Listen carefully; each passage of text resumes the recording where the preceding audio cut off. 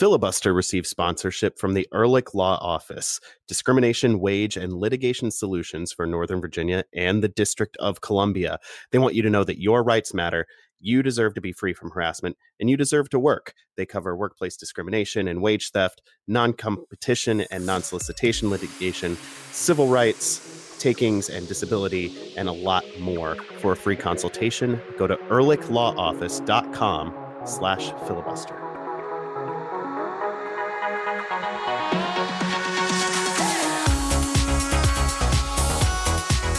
I guess we should start with some news that isn't terrible.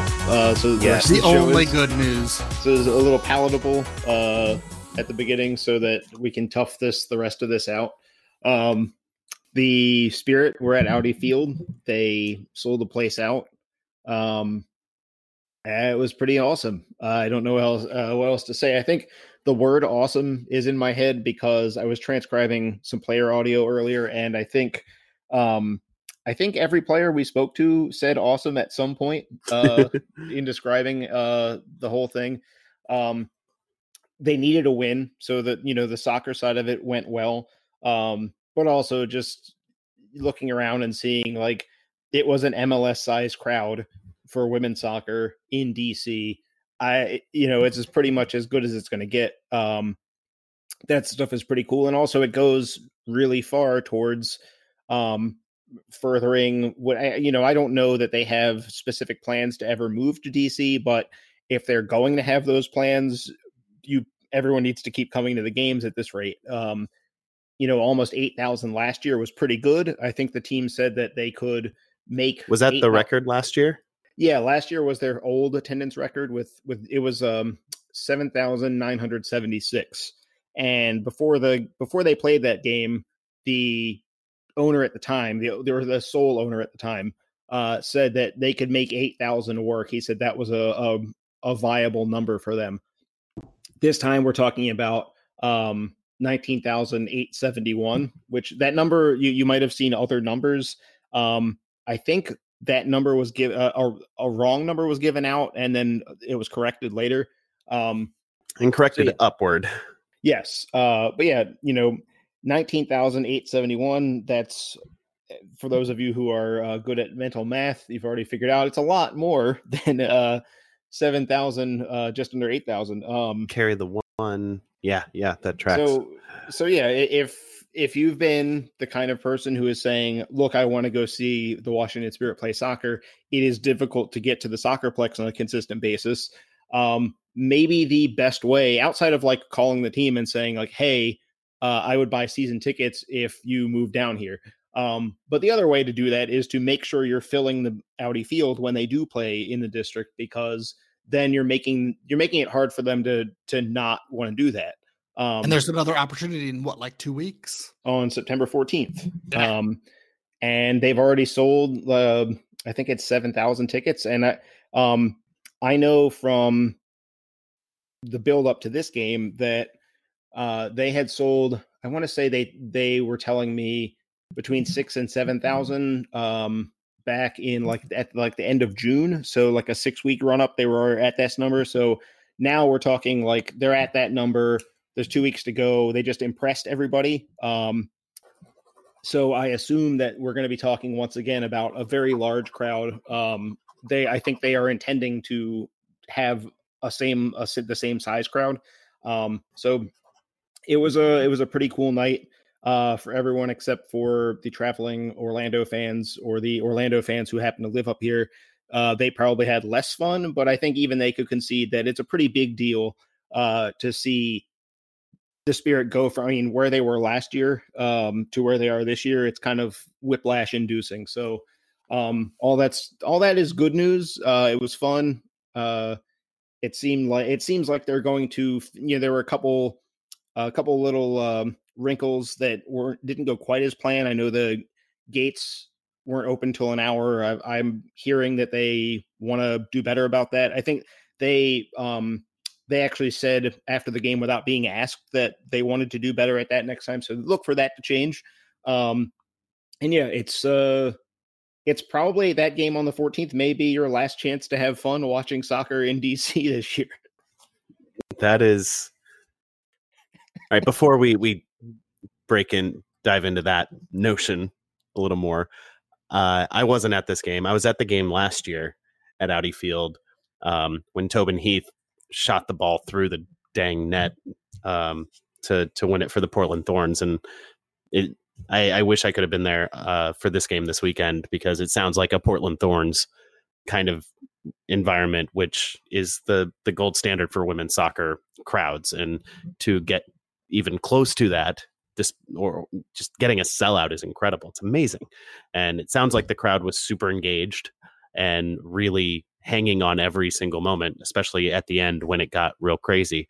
And it reminds me, just going back to before Audi Field was built, and before they had even finalized the architecture, the sales center that DC United opened up in Union Market in Northeast DC, and talking to people who work for the front office there, and multiple people in a conversation would come in and look at it and say, man, it would be great to get the Spirit in here with DC United, and people with the team saying, yeah, we hear that a lot. Yeah. and then seeing it happen is awesome. And right. I want more of it. That goes for the employees of the Spirit as well. They know that you'd like them to move, and I mean, like probably everyone listening to this, they know that everyone wants them to move to DC, but the only thing that us without billions of dollars can help is to keep showing up, because if they want to make that move and there's not like joined ownership there, then it has to be a situation where they can afford to play there. And that means they can't have a game where only 5,000 people show up. It's got to be a bigger crowd than that for it to work. So, it's been cool seeing people put their money where their mouth is on the 2 games they've had. And it sounds like the 3rd game is going to be the same case, but it'll probably have to keep happening. I assume it's safe to assume that they are going to come back in 2020. I wouldn't hazard a guess as to how many times they want to come back, but I know the ownership of the club is very ambitious now. There's a lot of emphasis on not just being happy that they've improved some stuff, but to continue at the same pace. They don't want this to be like, well, we improved the 1 year and now everything's good. They want to just keep climbing up. So hopefully we can get to that point where it's easy to get to the games, because that's, talking to DC fans, that is the thing that I hear every single time I talk about the Spirit, is someone tells me I can't get to the Plex very easily. And I say, I know. I know it's hard to get there. I can't fix that for you. But, maybe if we're all showing up, we can kind of fix it. I don't know, though. Hopefully. On that note, hey, welcome in. This is Filibuster, the Black and Red United podcast. I'm Adam Taylor, Jason Anderson, Ben Bromley. We're all from blackandredunited.com. We talk about DC United. Sometimes we talk about the Washington Spirit or the U.S. national teams. And right now we are talking about the Spirit because, as Jason said, it's the only good thing happening right now. The rest of the show will not be as fun or happy or optimistic, because we're talking about DC United, who are not having a fun, happy, or optimistic time of things right now. They lost 3 games in 8 days, culminating this weekend. We're going to talk about the 2 most recent of those. 2-1 loss at home to the New York Red Bulls. Threw up in my mouth a little bit right there. A 3-1 loss on the road to the Philadelphia Union. Before we get to that, a necessary hurdle.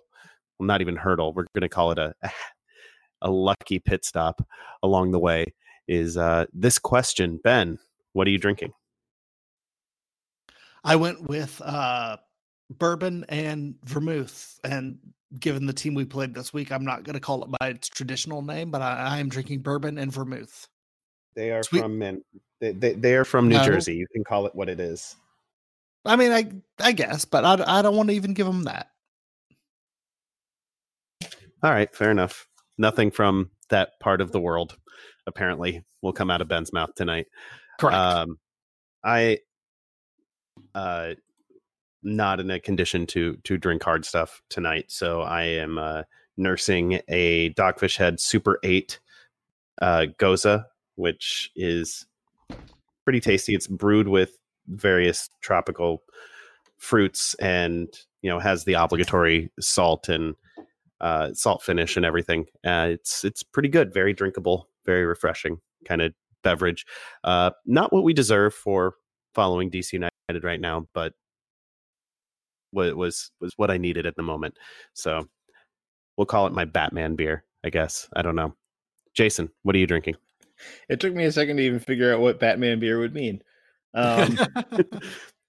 I have some mezcal and some jalapeno limeade. It's not the appropriate drink for the aftermath of this. Yeah, that sounds too pleasant. We should all just be like chomping on jalapenos. Yeah, or just like old tree bark we picked up off the ground, just out of anger. It's rough. It's the bad. Tree bark? No, the games. Are you saying tree bark is smooth? I'm saying tree bark is better than these games. No, that's true. I guess we have to talk about them now. What a bad damn week. Like I said at the top, 3 losses in 8 days. DC United now find themselves in 5th place in MLS's Eastern Conference, just 5 points above the line separating the playoff finishers from those who are going home early. We'll talk about the loss to New Jersey first, and then later get to the loss against Philadelphia. Buckle in, folks. This is going to be a bumpy ride. Never good to lose at home to the Metros. Just as a general rule, your oldest, most hated rival, even if they have some new dalliance, you never ever want to lose to the Red Bulls, least of all at home. Especially when your season is potentially hanging in the balance. It just everything that could have gone wrong, it feels like did go wrong. That said, I don't know where you guys want to start on this one. I think before we get to, I guess, the controversy or the big decisions in the game, just out of the gate, DC United gave up a goal early. TT Rodriguez couldn't clear the ball. Before that, way too easy to get to the end line and cut the ball back. And then I don't even remember who scored it. It was Kaku, wasn't it? Yeah, who scored the opener. But after Felipe had a chance to get the ball clear and just didn't. Yeah, I thought that was Rodriguez. I thought. No, it was Felipe. Maybe it was Felipe. Had the misclear. I mean, the whole sequence was bad. Yeah. DC had multiple chances to get out of danger and didn't. Yes. But then Felipe, it's him that has the final clearance attempt that becomes, here, Kaku, have the ball.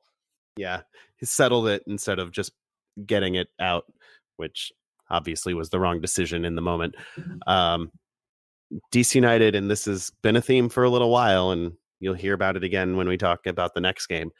DC United just can't get out of their own way in the opening stages of a game. Yeah, I have some numbers on this that I'm looking at them and I'm upset and I haven't even had to say them yet. Hashtag sad stats. That's not our thing. I believe that belongs to a different show. Although they haven't been on in a while, so maybe the trademark has been abandoned. I don't know how theoretical podcast trademarks work. But these stats are sad. Whether or not they can be used the same way. In the last 11 games, DC has conceded 8 goals in the first 20 minutes of games. Hey, those 8 goals have come in 7 different games. Philly, which we'll get to, is the one that adds that 8th goal because they did 2. 4 times they gave up a goal inside the first 10 minutes, and that includes both of the last 2 games. DC, when they lead at halftime, they are unbeaten, untied. They've got 9 wins in the 9 games they've gotten to halftime with a lead. All of their losses and all of their draws have come in the games where they are not leading at halftime. They did win once. I can't remember which game it was, but yeah, one win, 9 draw, 10 losses when not winning at halftime. And when you combine those two things, you kind of sum up why this team has been so bad lately, because they can't shift the game state and they keep giving up goals in the first few minutes of games. All right, we can end the show there. Like I don't think we need to go any further, except we do. It reminds me, there was that stretch in 2016 where they kept giving up early goals, except several times they came back and had insane high scoring wins. This is like what those games should have turned out to be. Because, you remember the Union came down and took an early lead and DC came back. And I think that was like 4-2. And then the RSL game, which was 6-4 in the end, was a game where DC gave up 2 goals in the first 8 minutes and then came back to win.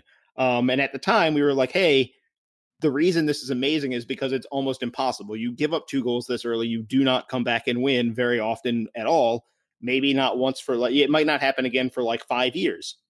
And here we are in 2019. DC gave up 2 goals in the first 15 minutes. They gave up a goal in the 6th minute against the Red Bulls. And this is what actually happens when you tend to do this. You tend to then lose the game. Sometimes soccer is crazy, stupid, fun. Sometimes it's just stupid and painful. And unfortunately, right now we're in the latter. Frustrating for me is Ismail Alfeth. I'm saying his name correctly, but I'm convincing myself that I'm not.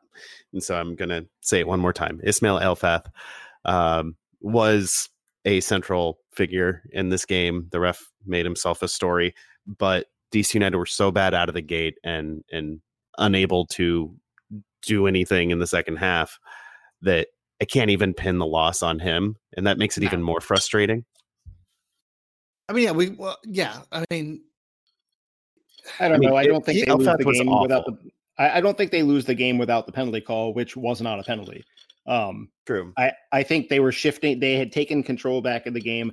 I think that maybe they get a draw and that would have been a frustrating result. But Elfath got that call demonstrably wrong, had VAR call him, and then still the group of them couldn't get it right. It's hard to get past. They shouldn't have been in a situation where they were that close, where they, one bad call could turn the game like this. And they certainly had time to then get an equalizer. But nonetheless, that call is ludicrous. And it's a thing that happens in MLS to everyone, but it doesn't make it acceptable. We all have to deal with the 1 or 2 games a season that get sunk by the fact that MLS referees are often not good enough. And Elfath at one point a couple years ago he was among the best, but this year I feel like every time I've seen him, it's been like, wow, what happened to you, man? And this was right down to the bottom of those bad Elfath games. Yeah, I can't really get mad about I can get mad, but not at Elfath, about the red card on Rooney. Yeah, I mean, that's completely different. Like we got to treat those two things completely differently. They are. Yeah, the penalty was, there was contact, which is why I think VAR was there. Was there? There was. We don't know because Elfath never looked at it. No, but there are replays that you can get without having to go. I'm comfortable, Ben. I'm comfortable admitting there was the faintest of contact. I don't think it was a foul, though. I think it was a dive. I think when you watch Murillo's foot and leg, it doesn't really move at all, which tells me that if there's contact, we're talking about the lightest of light contact, maybe a single leg hair coming out of the back of his sock might have been touched. But yeah, he put his right foot down correctly and then fell over. He chose to fall down. And this wasn't I got kicked, but I need the referee to see it anyway. This was I am taking a dive in the box to win a penalty kick. And not only Elfath, but the AR on that side should have been in position to also see that and say, hey, that's not a foul. Don't call a penalty kick here. And the whole fact that Elfeth didn't go to the board and at least take a look at it. That, to me, that's the worst part, is that he didn't even take a look at it. And what I think happened on that, what I think happened there is the VAR said, it looks like there was contact. And he said, that's good enough for me. It's not going to be clear and obvious because contact did happen. And that's it, even if it was obviously a dive. And and that's I don't know. There's been so many things that are not clear and obvious that have been overturned, almost always in the direction of calling a penalty, which I think also was part of the problem here. Is that it was called a penalty, and so that's, I guess, apparently harder to overturn, which doesn't make a lot of sense because a mistake is a mistake, no matter which way it cuts. Regardless, he needs a bad call, and it's frustrating.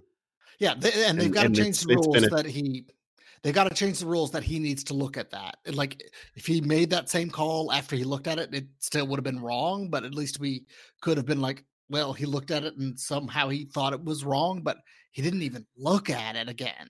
I'm not even mad about not looking at it because I'm very mad has to tell him. The VAR tells him, I think you made a clear and obvious error, or the VAR tells him, I don't think that, and they talk through what it was.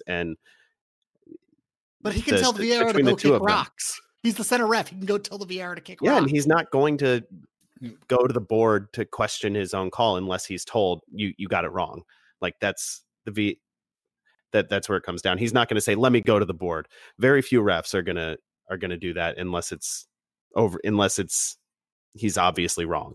And he was obviously wrong, but apparently MLS refs miss a lot of obvious things, including VARs. Yeah. So VAR was brought in to avoid the MLS refs are obviously wrong. Like, we find a way to work around it. We put in this thing, and sometimes it helps. Sometimes it doesn't.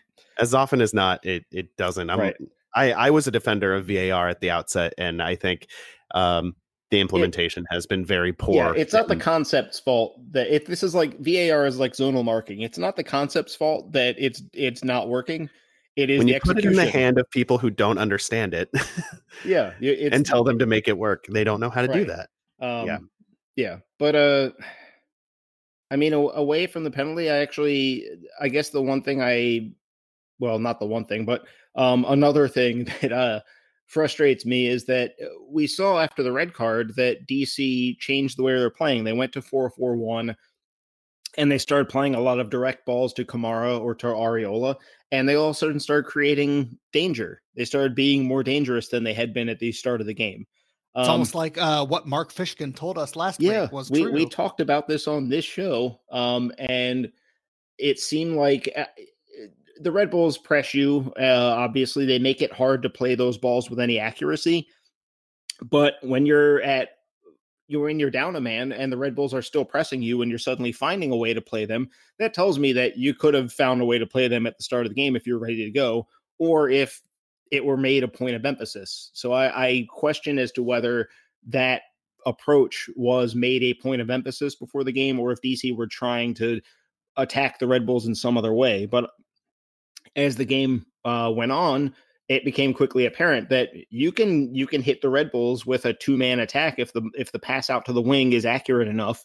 You can cause them real problems, and it does make me wonder if DC had come out with that approach from the start and had come out with a better mindset to be. And after the game, Olsen did say that they spent all week talking about how the Red Bulls are going to start the game high speed, high press, physical, aggressive, in your face, all that stuff, and you have to be mentally ready for it.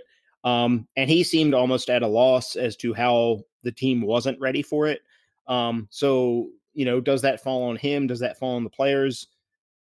I don't know. If he spent the week preparing them for it, then you would think that they would be prepared. So either the preparation wasn't good enough, or the players aren't listening, or something is off. But it sounded like they knew what was coming and they still weren't ready. So something is definitely off in there. Whether it's, what side of the ledger is on, I'm not sure. It's probably all over the place. But it's alarming because the number of fixes for that are pretty limited. I guess in DC United's defense, the Red Bulls did come out in a new look. It was unexpected to see them do a diamond. They haven't played a diamond in months. That said, so, they're still doing the same things they do. They might be coming from slightly different angles than you expect, but you still know that they're going to be there, and you have to be thinking as quickly as you can and thinking ahead and being ready. And there's also, if you come out against a team that high presses you and they've changed formation and you're a little confused, there needs to be like a baseline understanding among the group, like, hey, we've been caught off guard. Just start hitting the ball out of bounds until we can get our feet under it. Hit it upfield to nobody, clear the ball, whatever. Play survival soccer for 10 minutes just until we can start to figure things out a little bit. And then we'll go back to doing what we were doing with some alterations that we kind of, we're conceiving it on the fly, but at least we get something. But first things first, let's not give up a goal in the first 6 minutes of the game. And DC never really seemed to accept that they were in immediate danger, and they just didn't get it.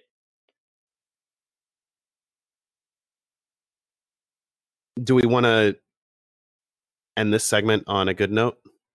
I mean, we got to talk about the red card, the Wayne Rooney red card. At least for a couple of minutes. Yeah, that's true. I mentioned it earlier, but we didn't go. Yeah, but we got to actually talk about it. Yeah. So Wayne Rooney sent off after VAR review in this one.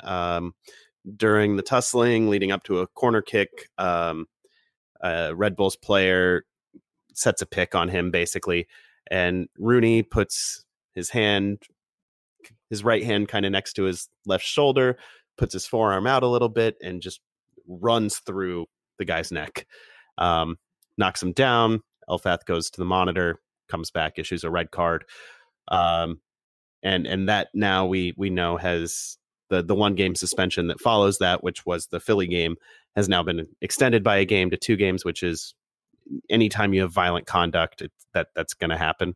You're going to get the extra game. So Rooney will not be in uniform against the Montreal Impact for United next weekend either. Not good. And I think I don't know what Rooney was doing on that play. Like initially you see a replay, you're like, oh, it looks like he's trying to get his arm out of the way of the obvious pick. But I think I don't know if he had a moment where he thought he was Zlatan and would just get away with it or what, but it's kind of indefensible. Yeah, I think it's a pretty obvious red card. And like you said, anybody except Zlatan in MLS gets a red card for that. And he arm barred a guy's neck. It's a red card, and I don't know what he was thinking. And that's just what you get a red card for that. It's not just an MLS thing. It's a soccer thing. You can't do that in professional soccer these days. So it sucks for the team, but it's just what happens nowadays. My read on it, I think I agree that he had to get a red card. My read on this is that there is less of an intent there and more of a carelessness. I think he moves his arm forward and he kind of catches Caceres in the shoulder first and sort of runs up the shoulder because he's got a height advantage, and his arm just sort of runs up the shoulder. It follows the line of his shoulder up into his neck. Had to be a red card. This was one where Elfath used VAR correctly. The only time. Right. So congratulations to him on getting a 50% correct score. That's good enough to fail in school. I think Rooney had to be sent off. I kind of disagree with Adam when he said that this fault would fall under violent conduct. For me, this fell more under one of some of the hands to the face red cards earlier this year, where I think this is more accidental and a red card rather than intentional and a red card, which I know intent is not supposed to be part of this, but we give out suspensions based on intent all the time. I think the red card is not based on intent, but yes, the extra game should be. The extra game, I think, is excessive. But also at this point, this is Rooney's second red card. So once you get a second one, you start to lose any sort of benefit of the doubt you might have gotten. So I wasn't surprised when he got a second game. At the same time, I know after the game, Rooney said that he was going to consider appealing the card. He said he didn't want to say anything, and he would contact the Players Association before he did anything else. And we didn't hear anything until today. The news broke that he is going to miss the Montreal game. So, it made for, maybe that's what makes both of these games very irritating, is that both of the first halves are where all the bad news is. Because, not only do we have a goal against in the 6th minute, a red card that is avoidable. You don't need to use your arms like that to defend Christian Caceres. He's not a threat in the air. If Rooney is a step closer to him, Caceres isn't able to make the run into that space where he needs to use his arm to make the push at all. Well, Caceres was standing there. Rooney was marking another guy and trying to fight through the pick.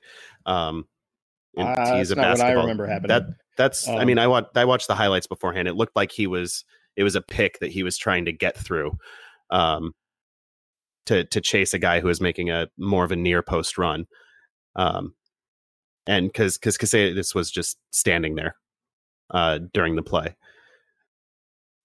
But in any case, Jalen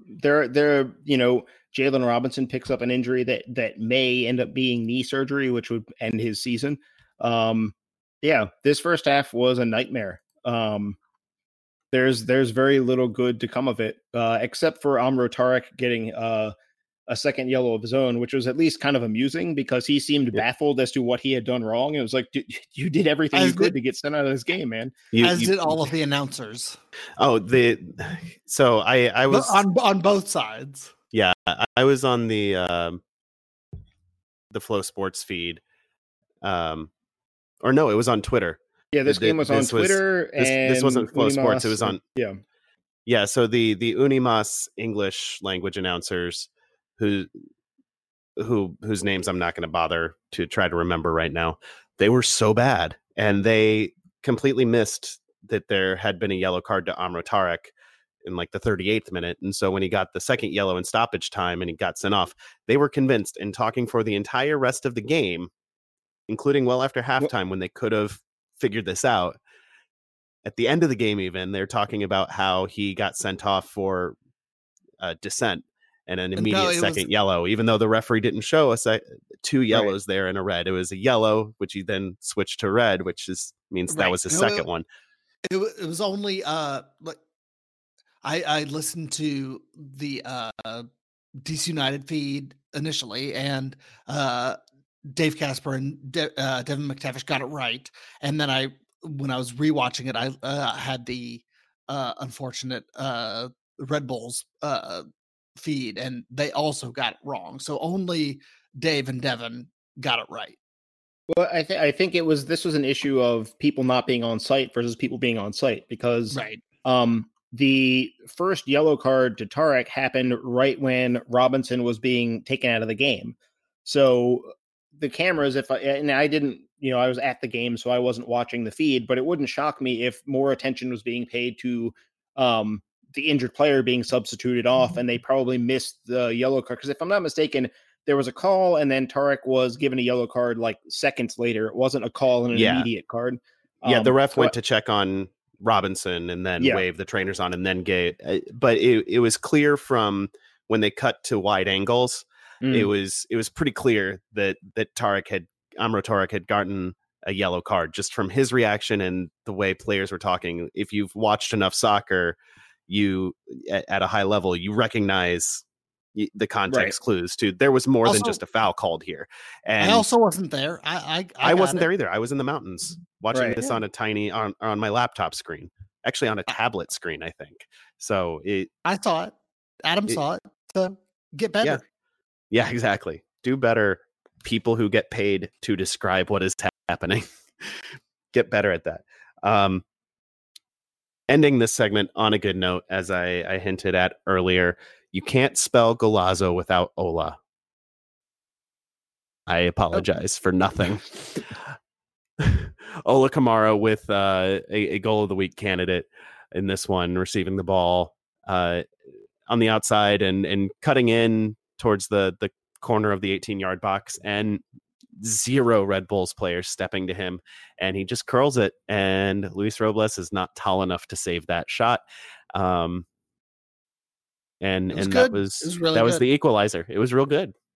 That's why they paid him 2.5 or paid Sengen $2.5 million to get him, because that's what he can bring to the team, and it was really good. So I am looking forward to seeing more of that the rest of this year and then in the years to come. Yeah, I thought, it's a special goal, obviously. But Kamara's whole performance was pretty good. Yeah. Even when asked to play up front by himself, if he were fitter, I assume he would have been able to play the full 90. It's a shame for DC that he wasn't, because they might have ended up getting something out of this game if he's on. It's not Ameriqua's fault necessarily, but if Kamara's out there, maybe we're talking about a draw instead of a loss. So yeah, it was it's not the kind of goal we should expect from Kamara. That's not really his thing. His thing is the easy goal from in front of the goal. He doesn't score too many of these, but it's nice to know that when the chips are down, he also has this as an option. It was a pretty spectacular goal. He seemed, after the game, he mentioned that we were talking to him in the locker room, and it was asked, you score against the Red Bulls, and he interjected to say, like, I've scored many goals on the Red Bulls. So he seemed happy about that prospect as well. So that's a good way to acclimatize yourself to a new team, to get people on your side really quickly, is to immediately go out the first time they've gotten to see you in person, most likely, and score a goal like that. That's about as good a start as you can ask for. Hopefully he keeps it going. Hopefully he scores some tap-ins like he had with the Crew back in the day. Hopefully he just keeps balling out, because that'll be good. Both during and after Wayne Rooney's tenure here, assuming Wayne Rooney plays any more games and isn't just suspended or hurt or traveling or whatever. I'm going to stop myself there before I just talk myself into a very, very dark corner. And instead, I will say we will be right back. Thank you for listening. Please stick around. This is Filibuster.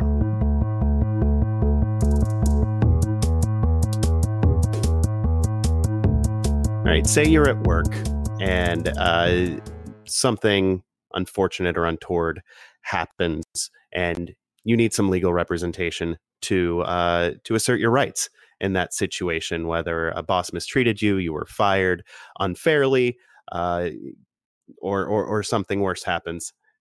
Ben, in the District of Columbia and Northern Virginia, you know who to call, right?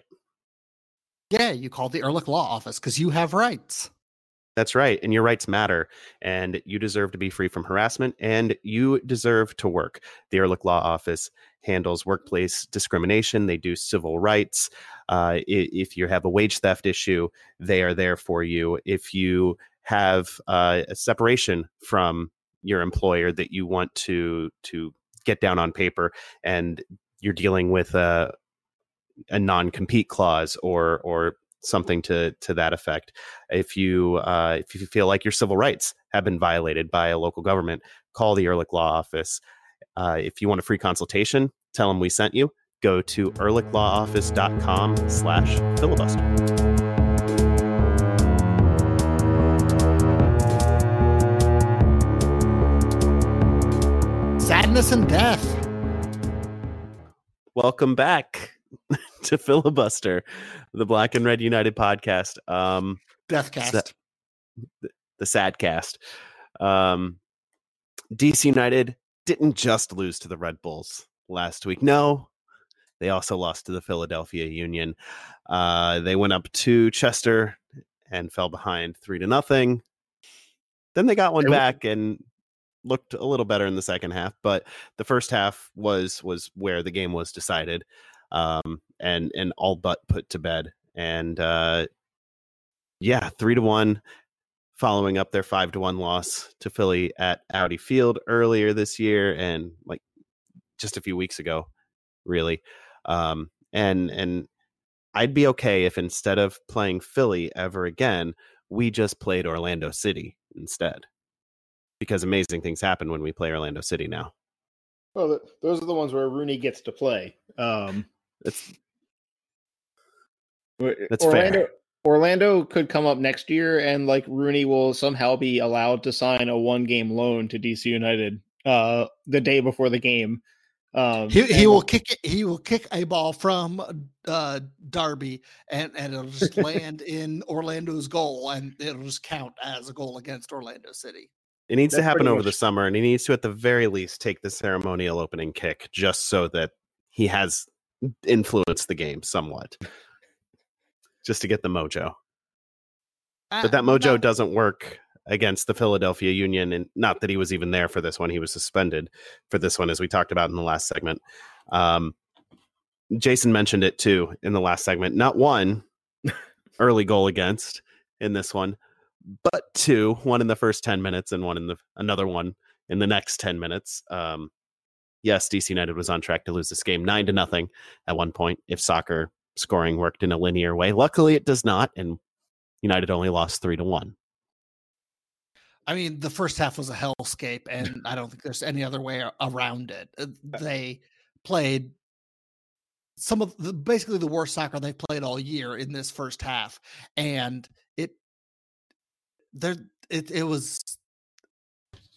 was such a defining characteristic of this season that the closed door meeting that happened yesterday or today is probably too light to change what happened in this game. This was an awful proceeding, and this could just put the rest of the season into a tailspin because it was so bad.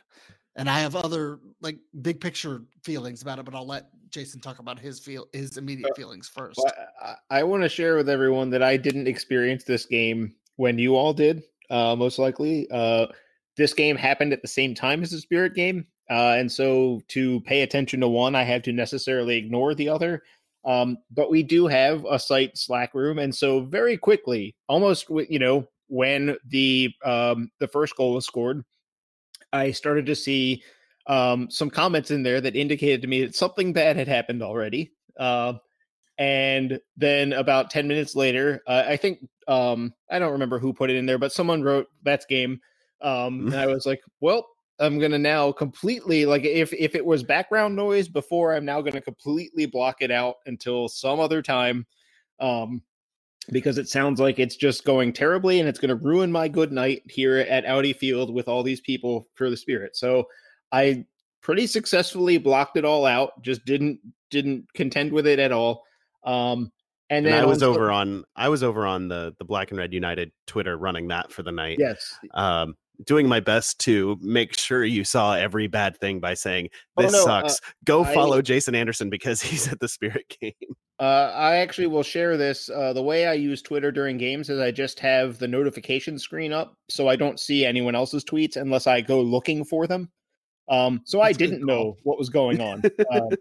So your best attempts to lure me in were even as I tagged you. Yes, but all I found out was that something bad was happening, which I already knew. But I then on Sunday was like, I just don't feel like dealing with this. And so I was going to watch the game yesterday if we had recorded on Monday, but when it became clear we weren't going to, I pushed it back another day. And so I watched it right before we started recording this show. How you feeling, buddy? So the emotions are all very fresh. The frustration with what I saw is very fresh. Ben's right. This was about as bad a half of soccer as this team has produced this year. The Union did come to Audi Field and win 5-1 not too long ago, but I don't feel like DC played as badly in one 45-minute span in that game as they did in this game, which is saying something because, again, 5-1. You may remember the score to that game was 5-1. This was just, again, DC wasn't ready to go at the start of the game, playing a team that high presses. And yes, the Union also, like the Red Bulls, they switched to a different formation, but it's one they've played 4-2-3-1 this year. They mix it in. It gets sprinkled in every 4 or 5 games. It's something that you need to know is on the table for them. And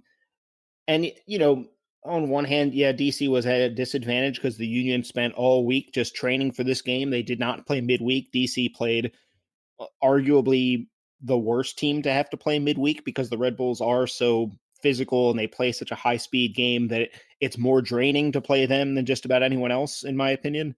And their recovery was already behind because of the stupid transcontinental flight issue. The week that DC was set up with was definitely, this was going to be the game that was going to be the roughest of them, the most difficult of them. But even once you factor, even if you allow for all that, this was still not good enough by any stretch of the imagination. This wasn't even close to good enough. This was a team looking like a deer in the headlights, just getting run down from kickoff. And the Union, to their credit, seemed to know that the game could be won that early. They seem to have that women's national team sense that we saw during the World Cup, where it's like the other team is going to be in rough shape. They're not going to be ready for the level of intensity that we can bring to the table. Let's just go out and do everything we can to score a goal right away. And the Union pulled it off. They went for it and it worked. And it was the right choice on their part. It was good coaching. It was good execution from their players. I thought the Union played well. They deserve some of the credit for this, but DC has got to, if you want to make the playoffs this year, you have to play well against another good team at some point. And they just did not play well against a good team in this game. It was just, is that simple. It looked like a team, it kind of looked like what you would expect out of like Cincinnati against a good team. Oh man, that's depressing. Yeah, well, it's accurate. That's what's depressing about it. So I'm going to talk about someone who hasn't played professional soccer in a little while, who actually has a connection to both DC United and the Philadelphia Union, weirdly enough. I remember the moment when Ethan White's time as a DC United player was effectively done. I don't remember who it was against, but he for those of you who are very new, he was a center back, a homegrown player actually for DC United. He eventually was traded to the Philadelphia Union. He's now, I think, a professional photographer and a very talented one by all accounts, and a very cool guy, very, very sweet, nice guy. But the moment his DC United playing career ended was when he needlessly chased a forward who had dropped off the line to midfield and left his center back partner, who at the time was Emiliano Dudar, alone on an island with on-rushing attackers. And he didn't get the ball, and the ball actually never went to that forward. He just followed the dummy run and completely opened up the defense. In the stand. As happened occasionally. Yeah, this was not the early part of that season where Dudar was best 11 quality. It was the later part of the season where he was turned into a pillar of sand. Oh, whoa. There was some time in that season when Dudar was very, very good. Like 45 minutes. Maybe. No, there were several games. Let's not sidetrack the show on whether a guy that played one season for DC United in 2012 merited a lot of praise or only modest praise. At any rate, Ethan White had left him on an island following.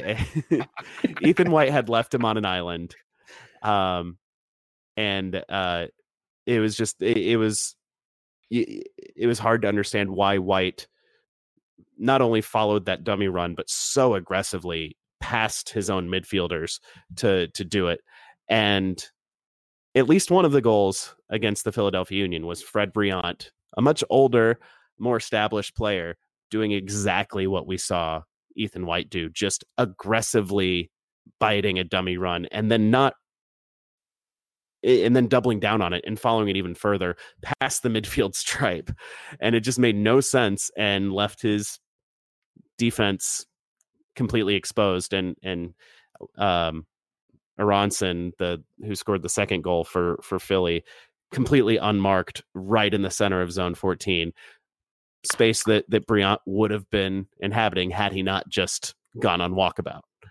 And so I'm curious your guys' thoughts on Brillant, who had been improved, had been having a decent season. Maybe not Dudar-esque, but having a better season.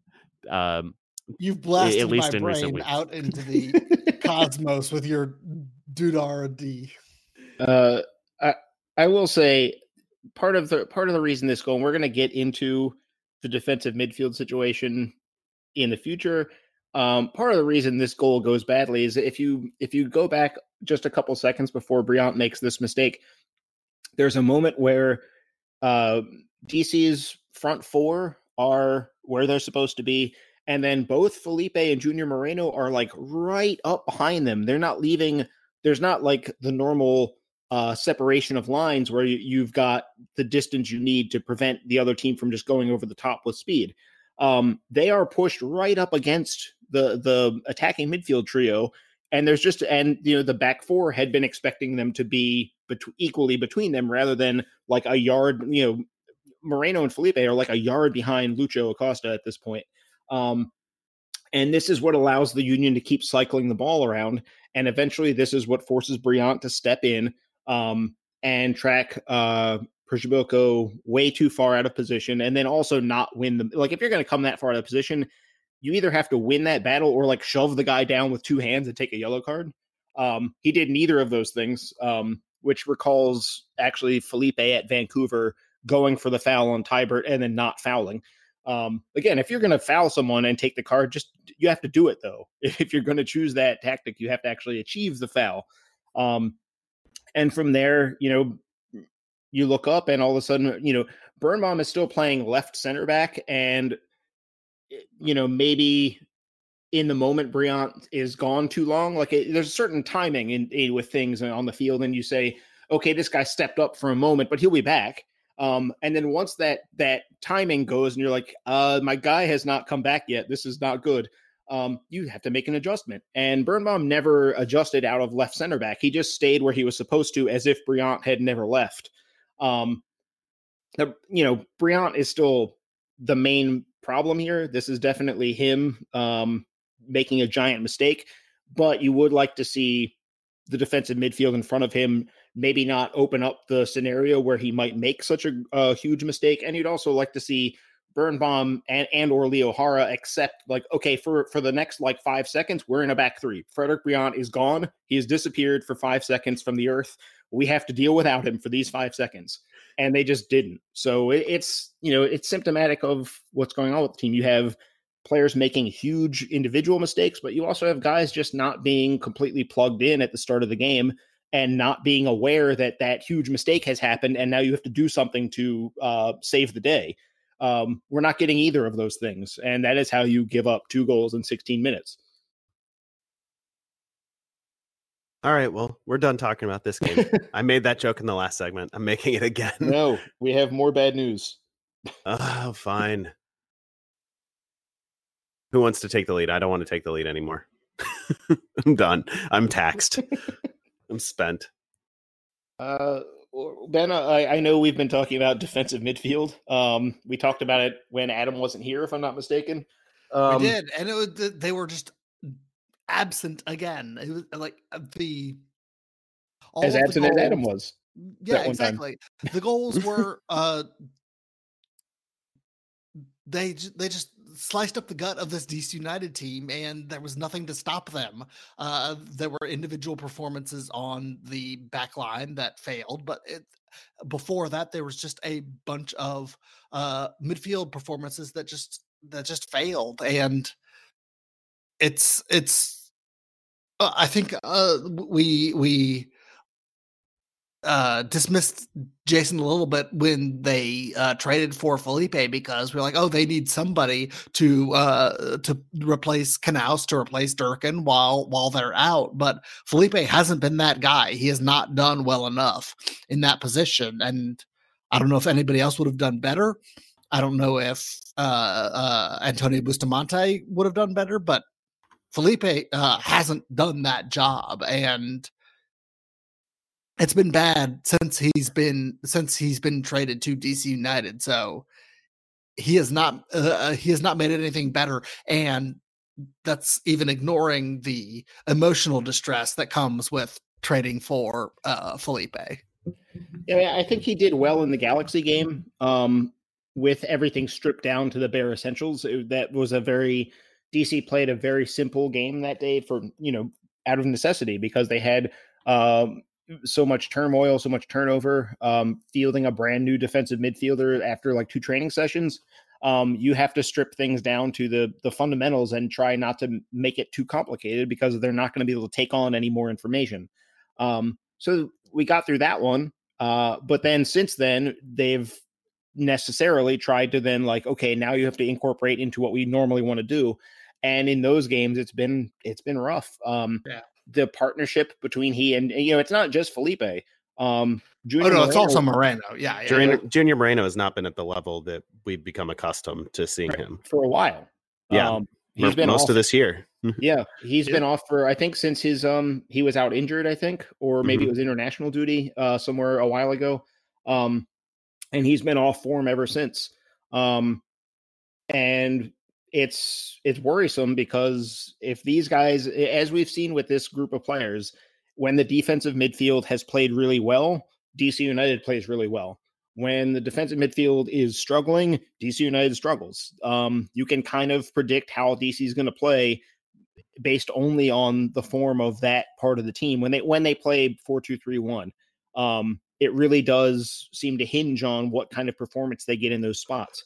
The fact that I think Steve Goff reported that Durkin and Knaus were in training and are at least possibly going to be able to make the trip to Montreal. I wouldn't expect either of them to play many minutes, certainly not from the start, but the fact that they're getting closer is something, because that at least is competition. That's at least a reason for Moreno and Felipe to start to worry about their spot, and maybe that gets them to, that's a spark to lift their level of play, because those two need something, because it's not just Felipe's new, it's that the whole thing is not working. The structure of it doesn't, I still think that Moreno should be the deeper player and Felipe should be the 8, and that's not what they've been doing. But it's also that those two guys are just not playing very well. When we had that discussion that Ben referenced, I said during that I didn't think Felipe was having a very good year. It hadn't been like this, though. This is worse than what he'd been doing in Vancouver. So yeah, it's something's off with that partnership. Something's off with that partnership's connection with the guys in front of them and behind them. There's just a lot of stuff that is not right now. And we keep coming back to things like this. Like, this is what, the 3rd game in a row where we're talking about defensive midfield being a big problem. So yeah, I don't know that Bustamante would do better, but I don't know that he would have been able to do much worse than the last couple of games, quite frankly. Right, yeah, exactly. At this point, we hope Knaus, you have to hope that Knaus has a similar effect that he did last year. His first game was the same as Rooney's first game, just before Hamid came back to the team. And obviously that central midfield was locked down, unbeatable during the run-in last year. 5 games left in this regular season to try to not fall out of the playoffs, which is not where we thought we would be a few months ago. Yeah, it's wild. I was looking at the standings. I want to make sure that I was looking at up-to-date standings. I might have looked at, this might have been during the DC broadcast. So DC is 5 ahead of the Impact right now, but they've played 1 more game.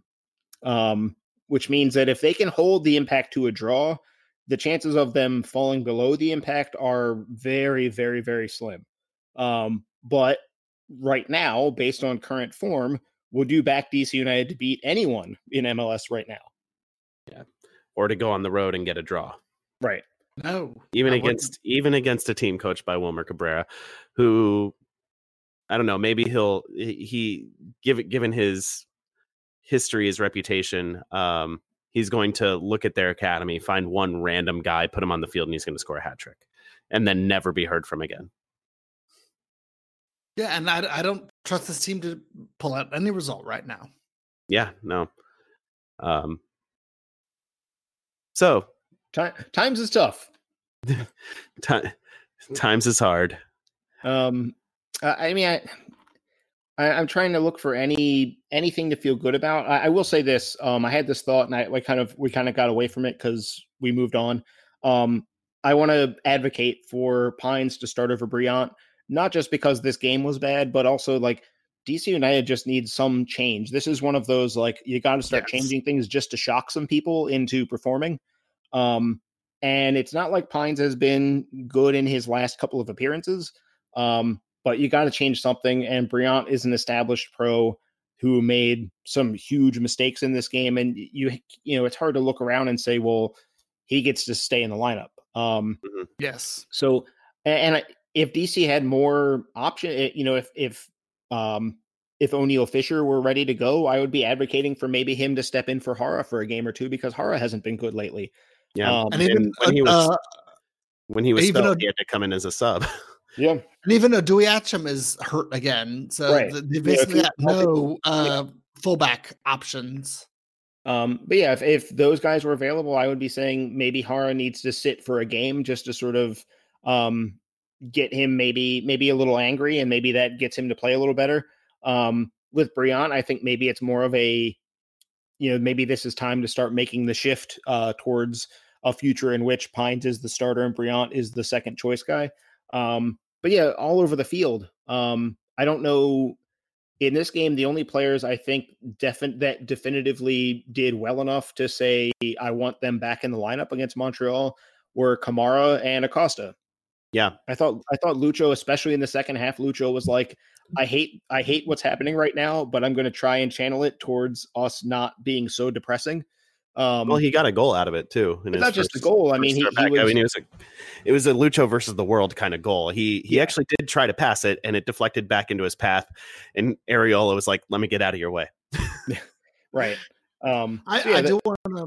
Go ahead, Ben. I do want to bring up Arriola just because he's just played his butt off, and I just want to recognize and appreciate him because out of everybody on this team over the past 3 months, he's been the one consistent player who has consistently played his butt off and has consistently been a bright spot. And even when anybody else plays badly, Arriola plays well and tries and does his best. And I'm going to miss him when he goes to a team in Mexico or Germany or wherever this winter or next summer or whenever it happens, because it's going to happen. But I just want to throw out some Paul Arriola appreciation in this segment because he's been DC United's best player recently.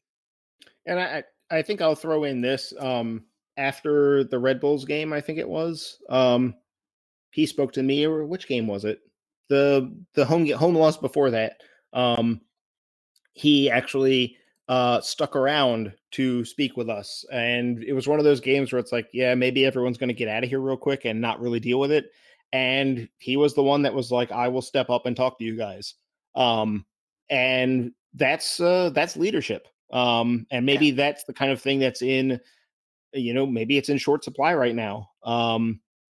Last year, Rooney seemed to be a great captain. This year, it seems like that's another thing that's missing is just the whole group is not responding to each other, to the coaching staff, to anything as well as they should be. And you have to start to look at every single angle and wonder, you know, are the players looking at Rooney and saying like, yeah, it's been fun while you've been here, but you're leaving. So it's kind of like, what would I continue listening to you for? I don't know. This is speculative for me, but it's like, you know, there are so many little things popping up that you've got to start to wonder what's below that, you know, what's happening below the surface level. And yeah, I think everything's up for question. And so when someone like Arriola is trying to take the reins a little bit, at least it's somebody trying to, you know, hold the guys accountable, hold himself accountable, and try and get better.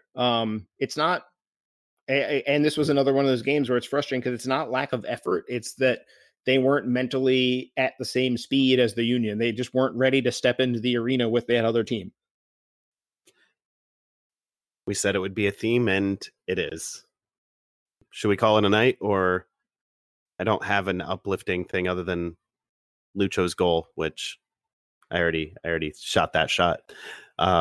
We have nothing uplifting to get to, I don't think. I mean, yeah, pretty much it was all pretty bad news. Yeah, I got nothing. Okay. I'm sad. I don't like ending the show sad, but I'm sad. DC United should do better if they want us to end the show less sadly. I feel like I don't want it for them, Ben. I want it for me. But yes, DC United should do better. Do better. We all should do better. Well, thank you for listening. You're doing great. If you're still listening to us at this point, you are doing just fine. Find us at blackandredunited.com. Support us financially at patreon.com/filibuster. We're on Twitter at filibusterdcu for the podcast, at Black and Red U for the website. Send your emails to filibusterpodcast@gmail.com. Subscribe, download, rate, review, whatever else on iTunes, SoundCloud, Stitcher, wherever you get your podcasts. Mostly, though, please tell a friend about the show. Next time you're complaining about the state of DC United, throw in that there's a podcast that's not very good at saying the word podcast that is a good place to let those emotions out.